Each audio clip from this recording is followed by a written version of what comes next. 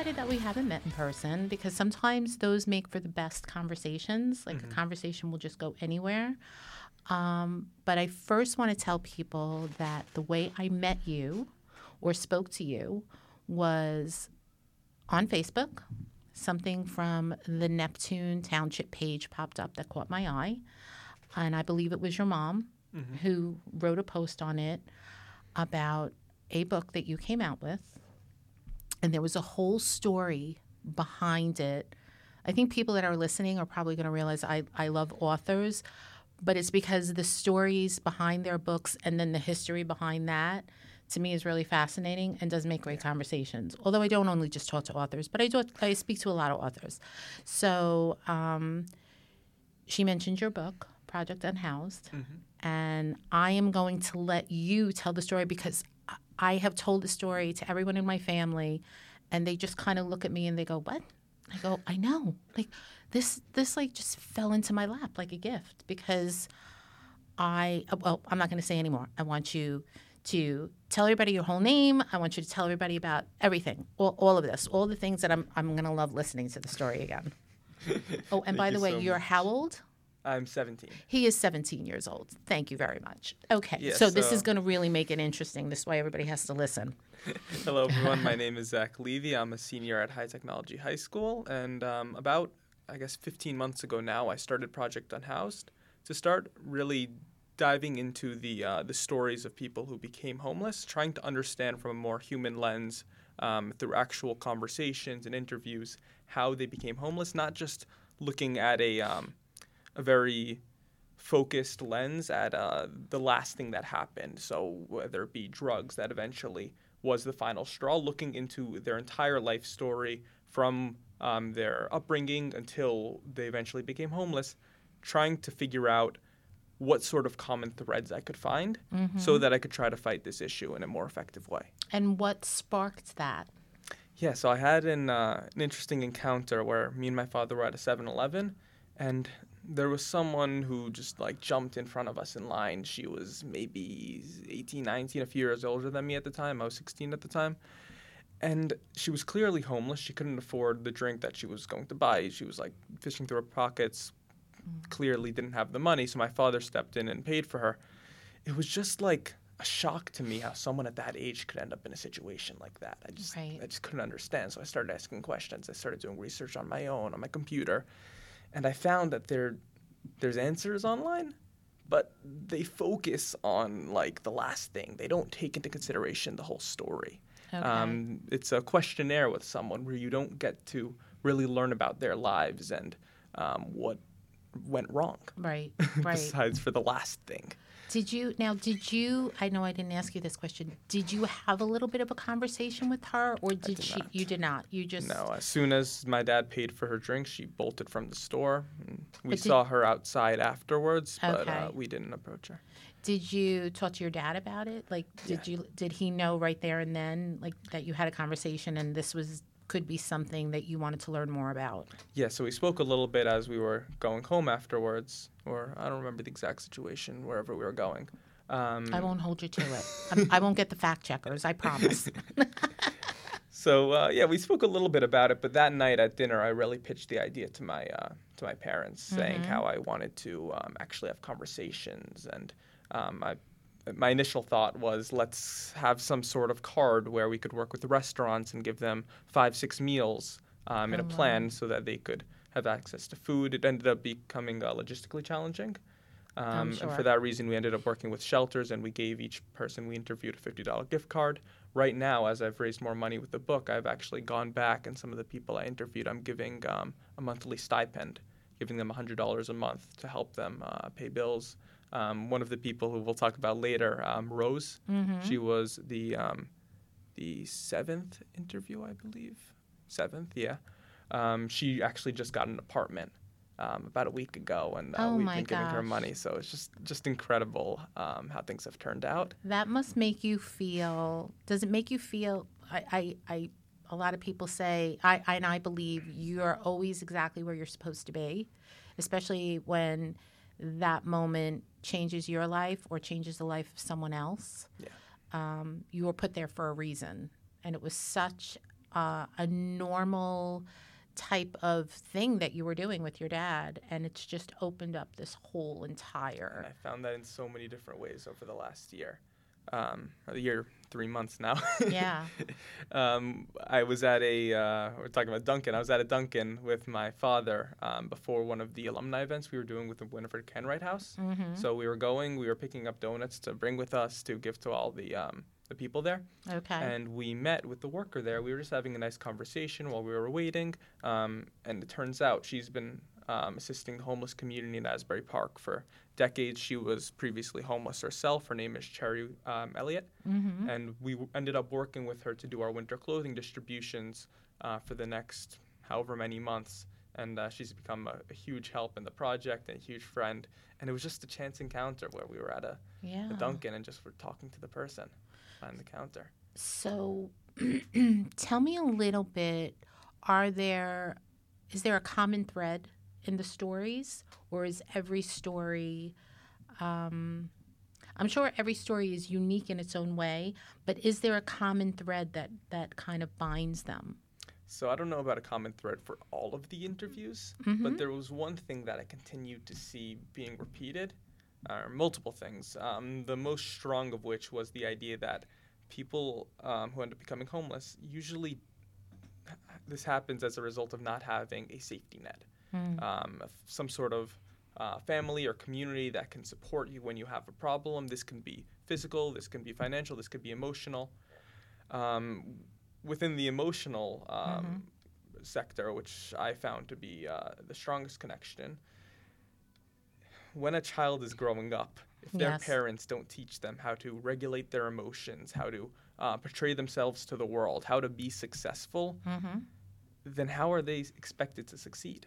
Right. And if the parents themselves don't have these skills, then they can't teach their children that. And you have to get this ability. In psychology, it's called self-regulation.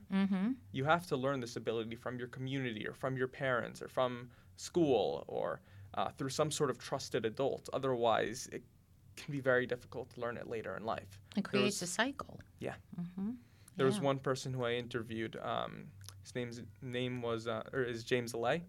And he told me at the end of the interview, I feel like I have the emotions of a teenager. And how old was he? 35. Maybe 35, yeah.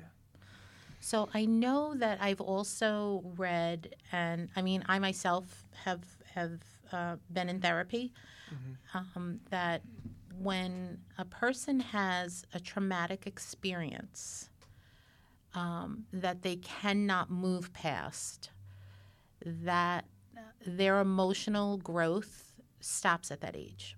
Yeah. And I do believe that to a certain extent. I don't believe it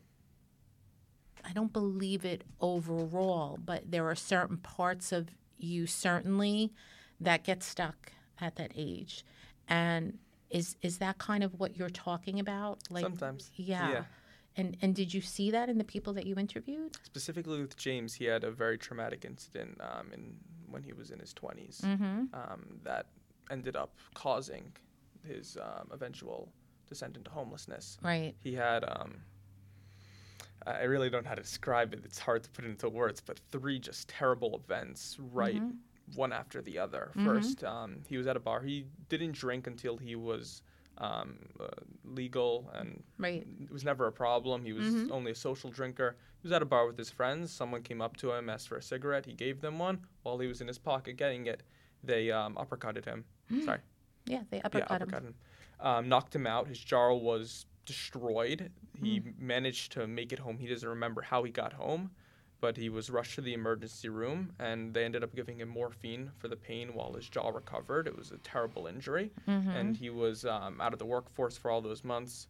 He had to not quit his job, but get paid leave. Disability? I don't know. I forget the words. But while he was at his house and bed rest, whatever, recovering, his younger brother got into a terrible car crash, which he partially felt to blame for. He was supposed to do the drive. He didn't give me the details, but for whatever reason, there was a fight, and his brother ended up driving to Pennsylvania, and he died in a car crash on the way there. Oh, my gosh. So he felt very much to blame. He fell into a deep depression, and wasn't getting out of bed. And Right. at the same time, Hurricane Sandy happened. Him and his mother and his sister lost their apartment. It was just one after the other, and he eventually ended up on the streets. And So was this there for was the a next young 10 man years. who was living a very normal, regular life. Yeah, he was working Had at a a fast very food normal, restaurant. regular family. Was, by all accounts, just living a good life. Yeah. And circumstances, just he spiraled. Yeah. And then found himself homeless. But even before then, the thing that I'm talking about with the thread is that he grew up with a somewhat negligent father. His father worked and supported the family, but wasn't really there emotionally. Yeah. And his mother suffered from agoraphobia, Oh. fear of going too far from home. Yes. So they would never go past the supermarket, he said, the mall. And because of these mental health issues in his family and his father not being around to teach him, he never really learned how to self-regulate. So when he had these problems, he didn't know how to deal with them within himself. His emotions got the best of him.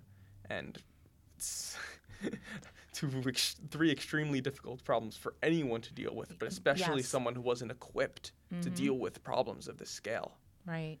And I think most people would assume, incorrectly, that homelessness is caused by alcoholism, by drug addiction, by people who just have made poor choices and go down a very dark path.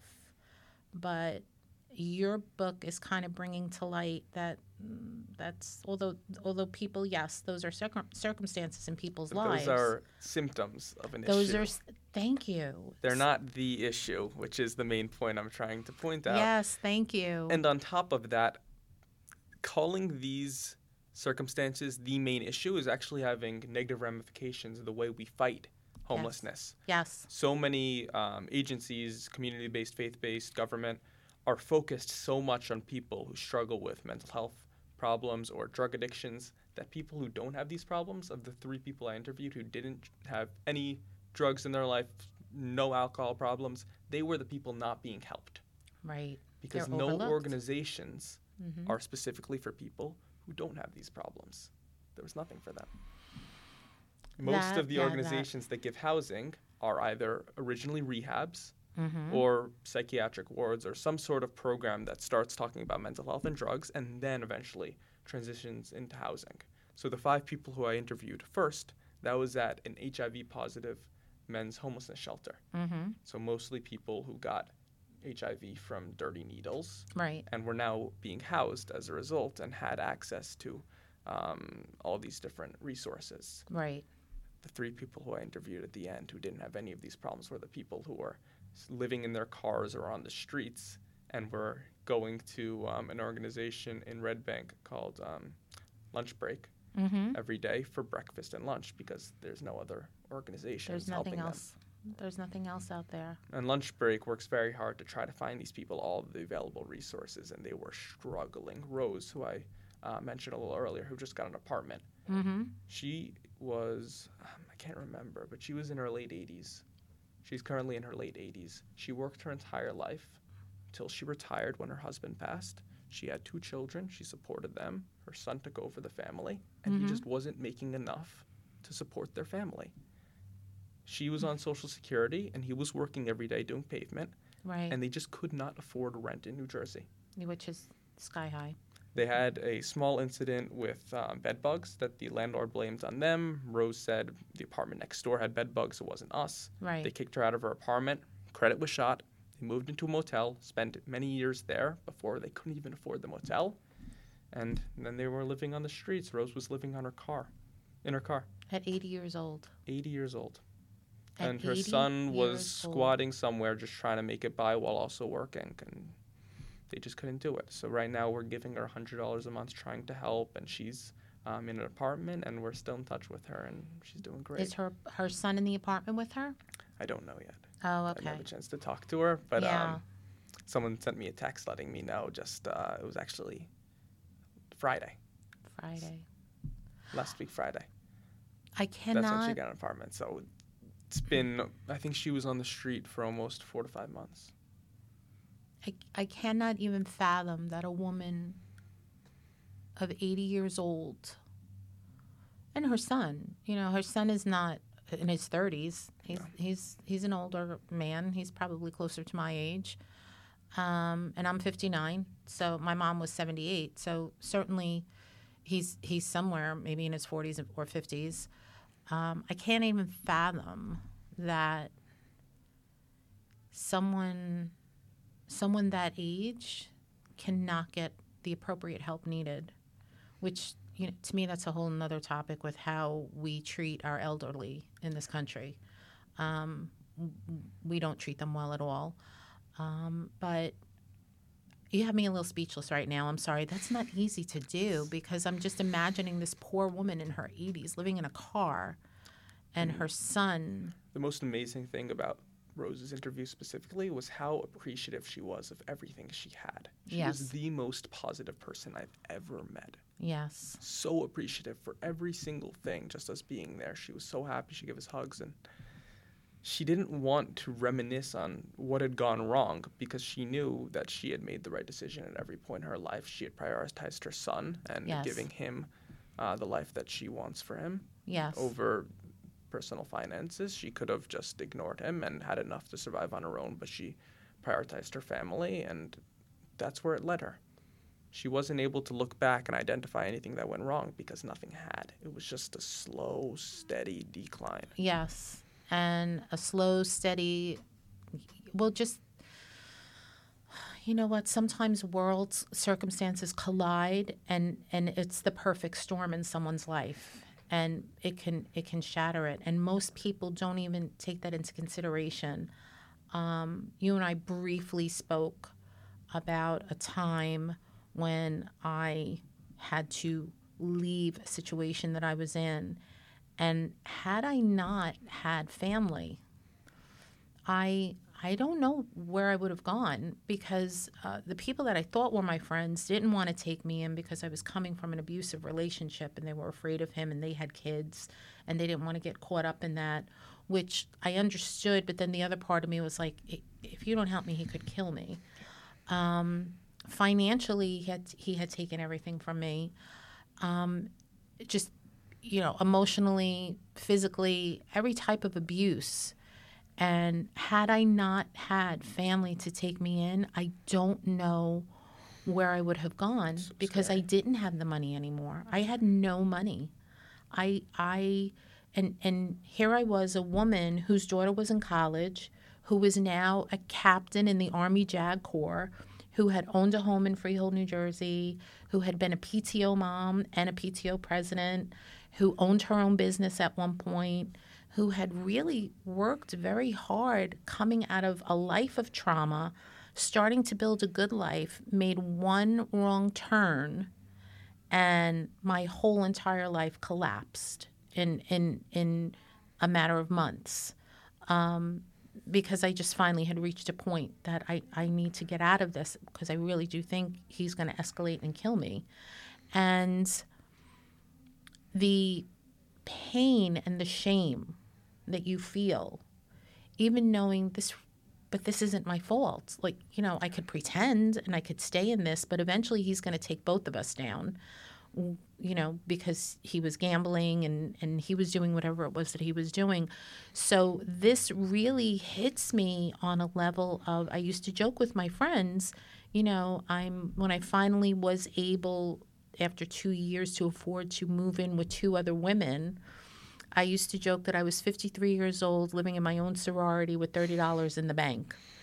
And my friends would look at me and say, "Don't say that about yourself." And I would look at them and say, "Don't say that about myself. I'm just happy that I have a roof over my head. I'm just happy that, I'm living with these 2 women who ended up being lovely. They were looking for a roommate. I found out just by chance. And I was just happy. I didn't care about anything. No, I can't go out here. I can't go out for a drink. I can't go out with my friends. But you know what? I have my car. I'm paying my bills. And I have a bed. And I don't have to wake up every day with my dukes up. That's what I used to say, dukes up, because I never knew what the day was going to bring. So to know that this woman at 80 had, I relate to that. It's an issue. It's a fear that people live with when they can't afford they either can't afford their living situation because financially it's too much for them, or they're trying to leave a situation that's not healthy for them, and they just have to pick up and run. It's such a stigma. But now to even hear on top of that there isn't even proper help out there for them. There isn't even proper help out there for them to be able to say, I can rest my head for 6 months until I can get on my feet. It just hits me hard in a lot of different ways, because I have discussed wanting to open a community where people could come and live for a year rent-free. And all they had to do was go to work and save their money, or if they had to go back to school, if they wanted to go back to school, maintain at least a B average. And if you have to go to school for a year and a half, then when that year is over, if you've maintained that B average, then you can have another year free to get on your feet. People are desperate. And here you are at 17 years old and you see that. I mean, your parents must be over the moon proud of you. Tell me a little bit about your life, because I think that's even more fascinating. Yeah. So my parents have sort of ingrained in me and everyone else in my family just a complete focus on community service from a young age. We've always been volunteering. We started off working with our local hospice, Grace Hospitalities. Okay. We go every Friday. Me, my dad, my sister. It's just incredible experience. We're in the health. Why am I saying health? Memory care unit. Memory care. Talk. That's okay. Listen, I say shout it out.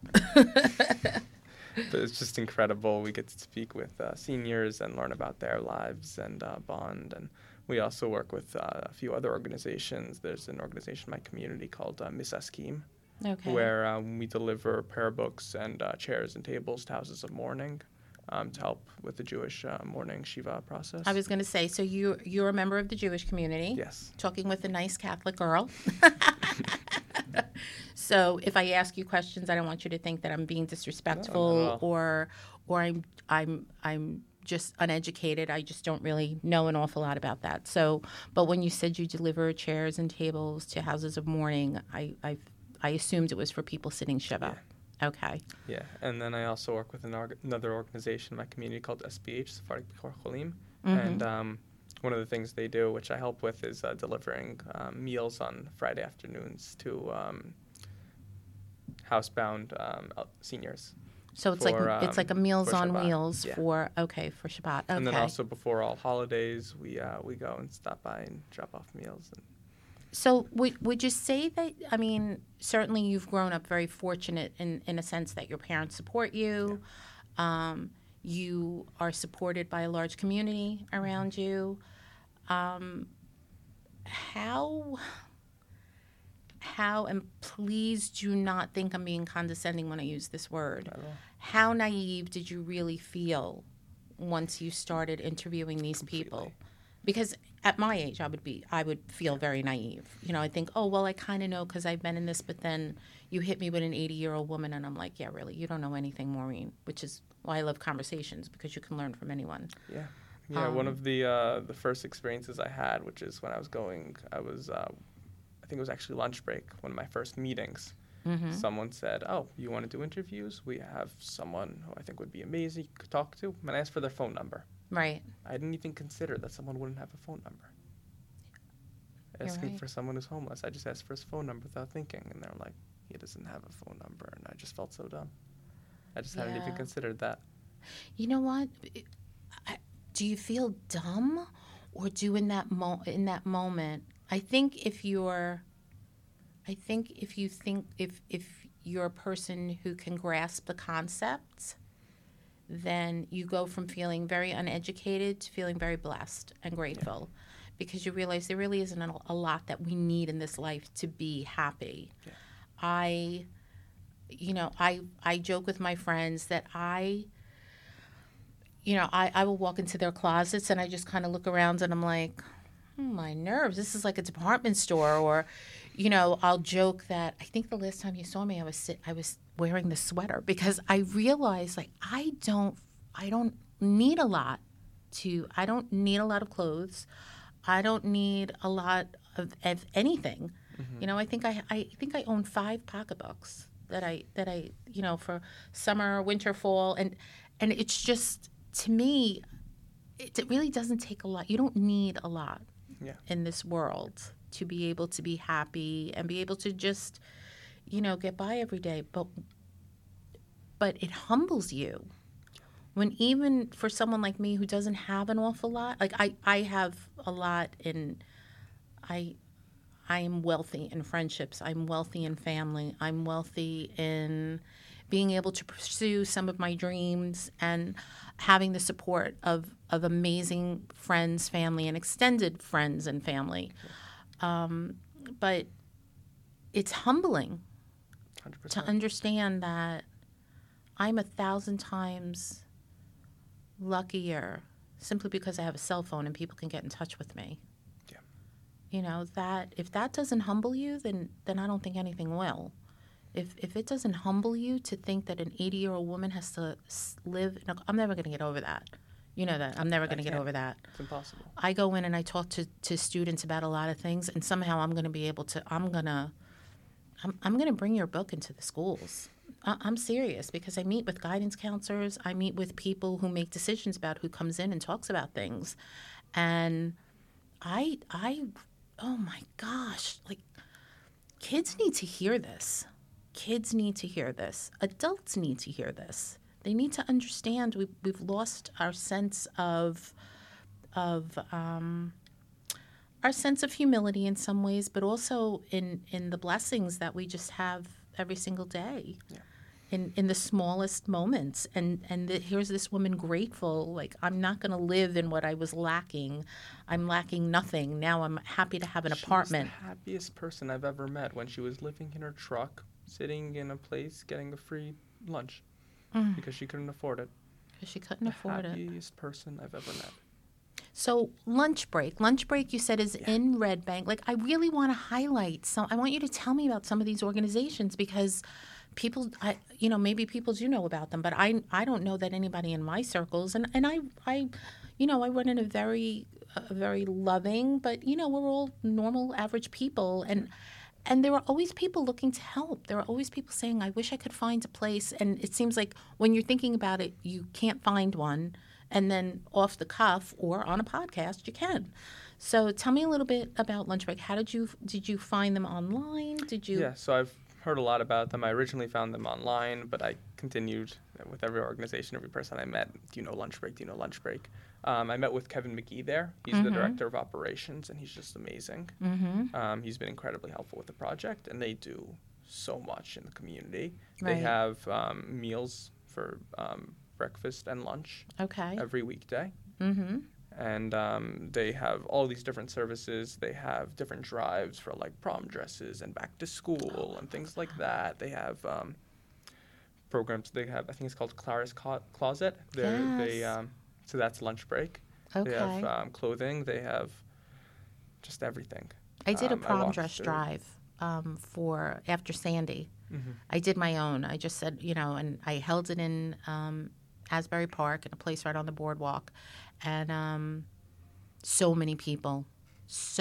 I had so many dresses. I seriously didn't know what to do about them. But because it was just me, like a few girls came and they got beautiful gowns. But I had heard about these other organizations that I said, okay, then I'm going to send the gowns to them. And I think that was one of them. I think someone picked them or someone brought them there for me and said, oh, I know a place. And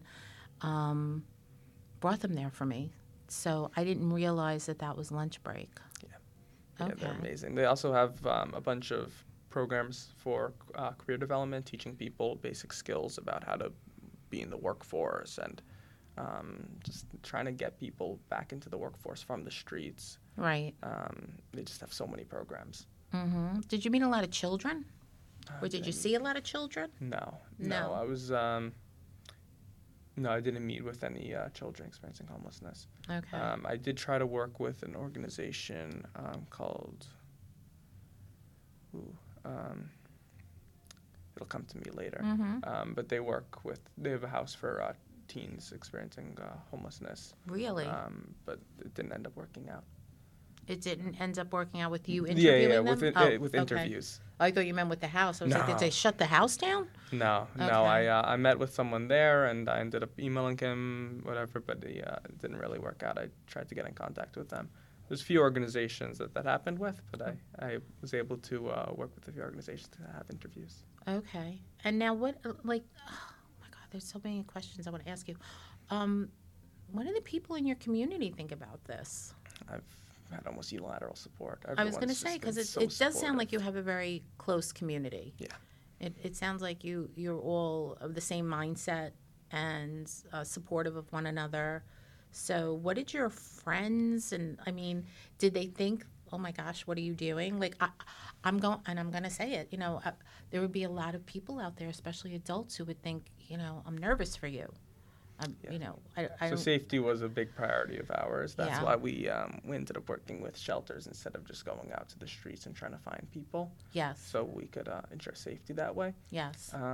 But in terms of friends, everyone was just extremely supportive, amazing. Did your dad come with you? Did your mom or dad come with you to see everything? Yes, my dad came with me for all of the interviews and for all the distributions. And what did the people that you were speaking to think about what you were trying to do? Because, and we do have to say this, you're not making any money off this book. No. Every penny, I want everybody out there to listen to me. Every single book that is sold, every penny that is a profit, because it does cost money to, print on demand and all those things, goes to homelessness. Yes. None of the money is going in your pocket. Donations and everything. 17 years old, ladies and gentlemen, boys and girls, everybody out there who's listening to me, 17 years old, has written a book, and every bit of the profit is going to homelessness. Yeah. To people like Rose, who hopefully we'll be able to support with to people like Rose, $100 a month, which probably feels like $1,000 a month to her. It blows your mind. And that'll be enough to pay for gas if she needs, or whatever it is, savings, however she wants to spend it, but that'll help her get through every month. And so as you sell more books, there are more people that you can help, or do you just right now only work with a certain amount of people that you're giving help to? Like, tell me that. So right now we're just working with Rose. Hopefully we also want to support Ruth, who is the 7th interview. Okay. 7th or 8th interview, I apologize. Mm-hmm. We're going to continue doing interviews. This is not the end of all the operations that I talked about in the book. I'm going to continue doing interviews and hopefully post those on my website, projectunhoused.com. Projectunhoused.com. No, but look, I feel so strongly about grassroots organizations, and they don't get enough attention. It's very hard to take away from the bigger nonprofits and the bigger organizations, which, and I mean this sincerely, God bless them. I'm sure that they help a lot of people, but there are so many grassroots organizations that start like this, and people just don't hear about them enough. Mm-hmm. And yes, within your community, but it is probably growing very strong. But how many more people you could help if it grew out of that? Yeah. So, and I'm thrilled because we are going to be putting this up 3 days before the book fair. Oh. We're having a book fair in Ocean Grove, New Jersey. That another passion of mine. I'm hosting a book fair in Ocean Grove, New Jersey at the Jersey Shore Arts Center on December 2nd from 9 to 3. And I don't know, I really hope that I didn't scare you, because I was like, you have to be part of this. You have to come and do this. I'm so excited. I'm so thrilled to have someone I'm thrilled to have all the authors. Every author I've been in touch with, I just feel like, yeah, these were the people that were supposed to be part of it.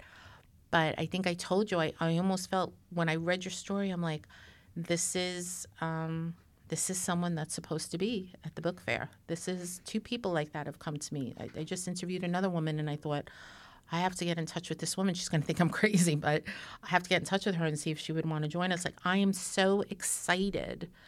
And I really want to see if maybe, and I know it's at a later date right now, but if we can maybe get like a contribution jar going so that That'd you be can, amazing. that we can collect money for that and kind of, help women like Rose and Ruth and anybody else that might come up. And I know a lot of people who like to help people. So I love to run little raffles and 50/50s, and people will always give when they know it's for a great cause. So, I'm just saying, Zach, I might try to pull you a little bit into the Christian community. Amazing. Just come on in. But I do. I have a base of really amazing friends who have done things And like you said, I don't think there's anyone who doesn't like to help people. No, there isn't. In my experience, we gain so much more than we give when we're Yes. volunteering and helping others. I agree with you. And it makes you feel so good.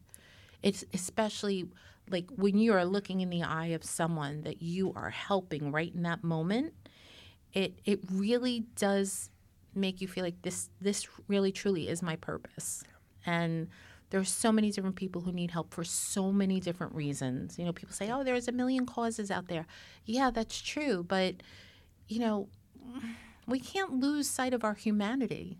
We can't lose sight of the fact that there are an awful lot of people out there who just truly, their lives are depending on the kindness of strangers that are just giving them a moment to sit and talk and tell their story too, so that they can get to know them better. I do feel that, and I've said this all along, trauma, when people experience trauma at a young age, it is a catalyst for drug abuse. It is a catalyst for alcoholism. It will, trauma brain is a real thing. Yeah. Your brain is different. And I know that because I've had MRIs and I've had doctors come in and look at me and say, not knowing anything about my past, and say, we don't know what's going on, but you have this and you have this and you have this. And this is well before they started to document that this was a thing. So I can see how it could lead to mental illness for some people. But those aren't the only people that are homeless. People like me and you just fall through the cracks. They don't fall have through the cracks. people supporting them when they come on hard times. And because they don't have all those other issues, they're really the lost ones. And once you get into that situation where you miss a credit card payment or rent for a month, it's just a mess. It's a mess. Impossible to get out.